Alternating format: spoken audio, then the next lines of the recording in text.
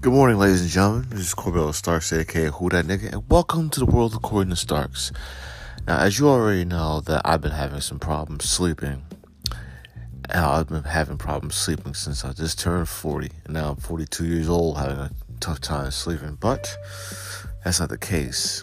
The case is that last Friday night, which was last night, I was supposed to have an episode for you, but since I'm going to be doing this podcast at 8:11 in the morning. That's right, it's 8:11 in the morning, and it's the 12th of November. And I'm not gonna lie to you folks, my sleeping patterns has just become one of those moments where, I just don't give a fuck anymore. I really don't. So, since it's 8:11 in the morning, and me on the other hand being the man that I am, I decided to give you some news on this because it's a podcast. It's the world according to Starks. It's 8:12 in the morning right now. I'm going to throw you a bone and do this the old-fashioned way. So, without further ado, let's do this. Gisele Bündchen moves on after the divorce. After weeks of divorce from Tom Brady, 13 years of it, Brazilian supermodel Gisele Bündchen decided to move on and forget about problems and tensions. And more importantly, she should move on because, frankly, for a sexy woman who is Brazilian, then frankly, you should be moving on from a man who says, I will never retire. There's no retirement. Tom, you're a fucking moron, but more importantly, let's just move on from that.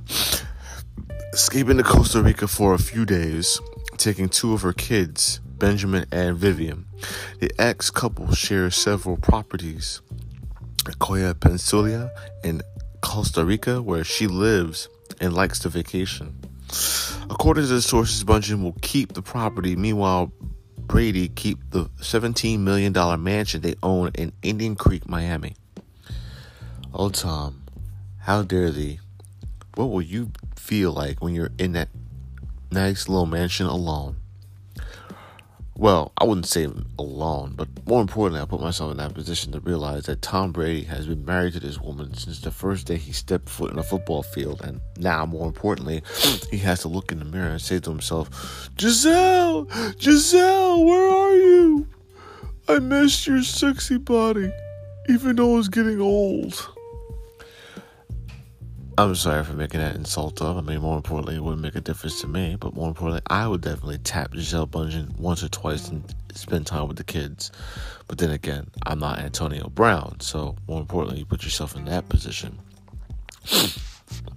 I would have known better if somebody like Tom Brady would add more rings to his collection. Well, except the fact that he has to take off his wedding ring, his engagement ring, for another couple of Super Bowl rings for the Tampa Bay Buccaneers, even though they're not the same team from that year when they won a championship. And Antonio Brown is not just a free agent. He's just free to be doing whatever the fuck he wants to do. But anyway, Jacques Vaughn named Nets head coach.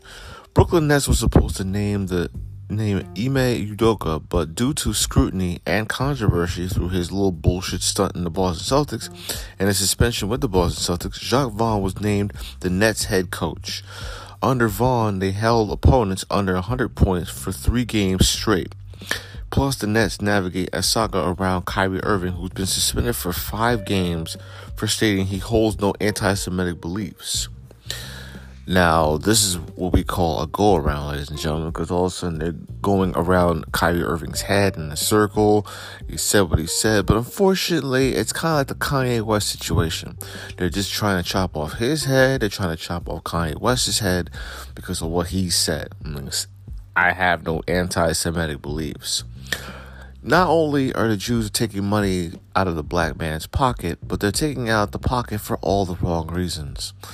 Now, be as it may, anti-Semitic slurs are probably the most dangerous thing in the world. Even if you are on a brand or on a company or on a logo, you are the face of this, you are the face of that, there's always going to be some people that will come and get you and they will chop your head off because of what you say. And nobody, and I do mean nobody, likes the truth. And you want to know why nobody likes the truth? Because if you're a corrupted person in this world and you think to yourself, hey, it's a good idea to just frame this guy, frame that guy, frame this woman, frame that woman. But usually when you see it to believe it, you are going to get yourself in a shitload of trouble, and it's going to hurt you in later runs. But all I'm saying is, be careful what you say, because Kanye West, of all people, has been trying to, open his hand out and slap people to wake up. I mean, after all, he's always talking about God loves me. God loves me. But what about everybody else? I mean, after all, getting removed from Adidas is one thing. But now, more importantly, you're going after, certified people like Shaquille O'Neal and Charles Barkley and all that. Talking bad about Meek Mills and P. Diddy. This man is trying to, try to tell the truth or try to expose somebody. But as far as I'm concerned, exposing somebody will get you in trouble. But then again, no one can touch him. We'll see, Kanye. We'll see. Aaron Carter's fiance called the cops as she moves her things out the late singer's house. In case you haven't noticed, ladies and gentlemen, that Aaron Carter, who died at the age of 34 in a bathtub in his own home, committed suicide. Now, that is the scary part. Aaron Carter's fiance, Melanie Martin, called the cops to keep the peace while she moved her things out of the late singer's house. Her painful move comes from just a few days after Carter died at the age of 34. His body was discovered in the bathtub. There was a video about Aaron Carter was talking about how, Michael Jackson was innocent. For people always want to take money from him because of child molestation, accusations. And I think he was on DJ Vlad when he did it, but I don't watch DJ Vlad anymore because, more importantly, who needs to listen to DJ Vlad when we got Charleston White talking shit about his own people? But other than that, I'm not even gonna get into the Charleston White shit because this dude is not bringing any confidence. But black people on Instagram are saying, "Right on, brother, say this, brother, say that." No, it just makes it worse. We got too many black people talking from one side to the other. Now you want to listen to Charleston White saying that it's okay to snitch? Okay. Bad enough the cops killed us. Now, more importantly, you want to add on to this old motherfucker talking about snitching is cool?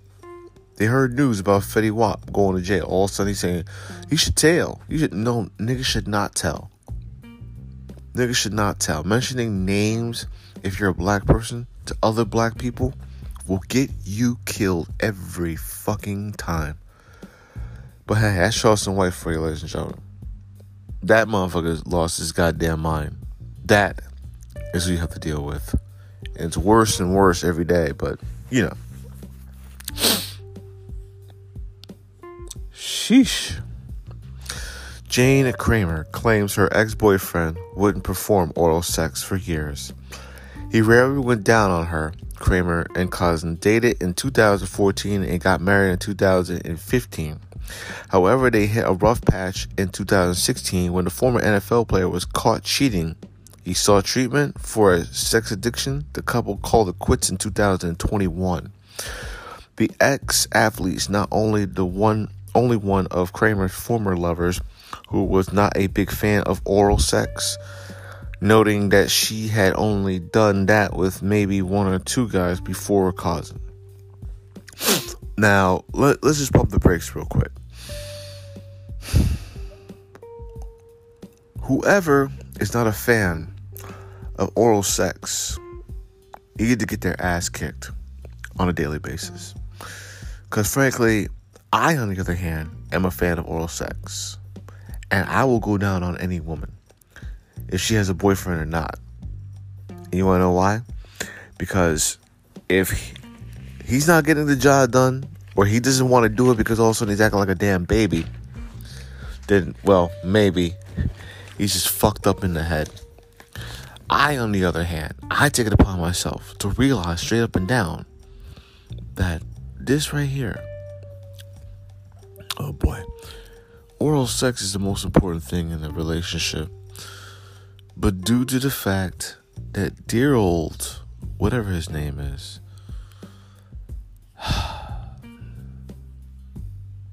Ladies and gentlemen, the world according to Starks, I'm not going to lie to you folks. This is a podcast of, like, some shit I hear, but more importantly, I don't spill tea like tranny-faced bitches like Wendy Williams. I'm just saying straight up and down. If you are not performing oral sex with your woman, which I know that you're not, we got ourselves a little bit of a problem here. Ladies, if your man is not going down on you, he's going down with somebody else, and he's got glaze all over his face, do yourself a favor. Change the locks while you still have a chance. Because let's face it, if he's not doing it well, he ain't doing it well. And it's the sad part about it. Oh, boy. He doesn't like oral sex. Must be gay. Must be a fag. But then again, I never met a person in his own life would tell me that he doesn't like oral sex. It's weird. It's sad.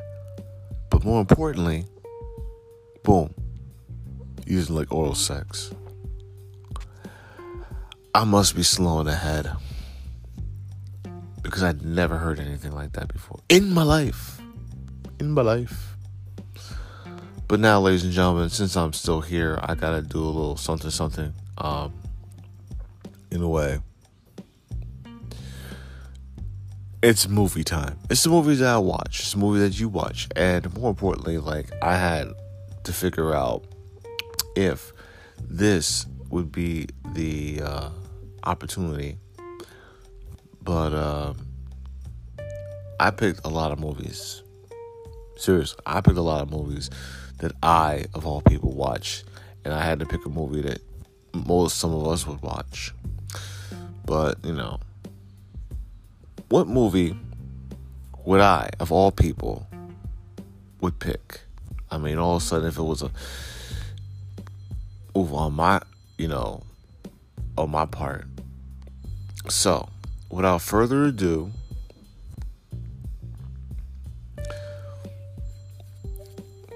I'm going to put in a drum roll and let you know that I'm going to pick a movie that you and I watched. I'm sorry for taking so long, ladies and gentlemen. I just woke up and, frankly, I'm a little bit tired again. So, let's go.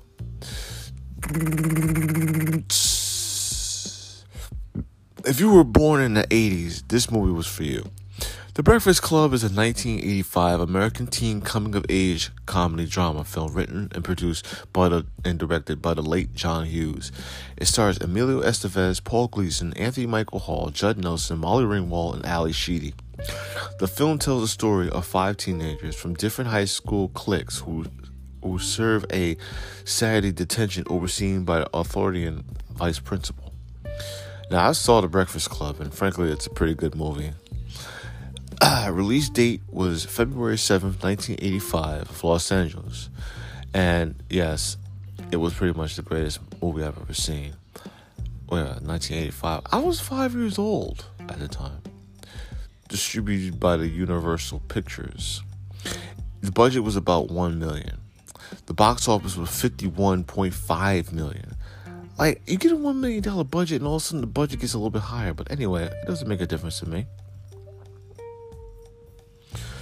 The Breakfast Club premiered in Los Angeles on February 7, 1985, and was theatrically released by Universal Pictures on February 15, 1985. It grossed $51.5 million against a $1 million budget, and earned acclaim for critics who consider it to be one of Hughes' most memorable and recognizable works. The media subsequently referred to the film's 5 main actors as members of a group called the Brat Pack. In 2015, the film was digitally remastered and rescreened in 430 theaters in celebration of its 30th anniversary. In 2016, The Breakfast Club was selected for preservation in the United States National Film Registry by the Library of Congress as being culturally, historically, and aesthetically significant. Now, being as it may, I'm not going to speak about the movie all that much, but all you could say is that, on Saturday, March 24th, 1984, 5 students at Shermer High School report at 7 a.m. for an all-day detention. Nerdy Brian Johnson, varsity wrestler Andrew Clark, introverted outcast Allison Reynolds, popular snob Claire Standish, and rebellious delinquent John Bender. In voiceover, the five are described respectively as a brain, an athlete, a basket case, a princess, and a criminal. As you should. They gathered in a school library where Vice Principal Richard Vernon instructs them to not talk, move from their seats, or sleep until they are released at 4 p.m. He assigned them a 1,000-word essay in which each must describe who you think you are. He leaves, returning only occasionally to check on and reprimand them. Now, as I say, ladies and gentlemen, I love this movie, The Breakfast Club, very much. But more importantly, a 7 a.m. to 4 p.m. detention? That's like 9 fucking hours.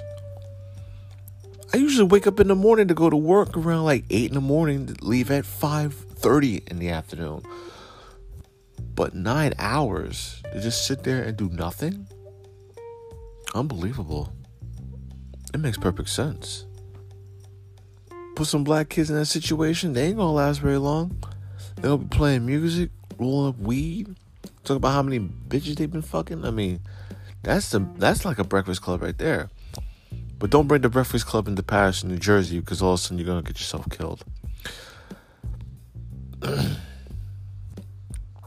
Vernon reads the essay in which Brian states that Vernon has already judged who they are using stereotypes, but each one of us is a brain and an athlete and a basket case and a princess and a criminal. Does that answer your question? He signs the essay with "Sincerely yours, The Breakfast Club." Please, ladies and gentlemen, I understand, but, John Hughes produced this. He wrote it. He directed it. It's a very good movie. If you don't, have this movie, if you don't have it on DVD, do yourself a favor and just, get the DVD and watch it. Because all of a sudden, you got the brain, the athlete, that kind of thing. It's The Breakfast Club, for God's sakes. So anyway, I'm Corbell Starks, a.k.a. Who That Nigga. And as you already know, I'm going to be coming back with another episode because, frankly, I didn't do an episode Friday. So this is the morning episode of The World According to Starks. I'm going to have a late night episode of this podcast. So if you're still asleep, no problem. If you're not, have breakfast. You'll be hearing me from again. Take it easy.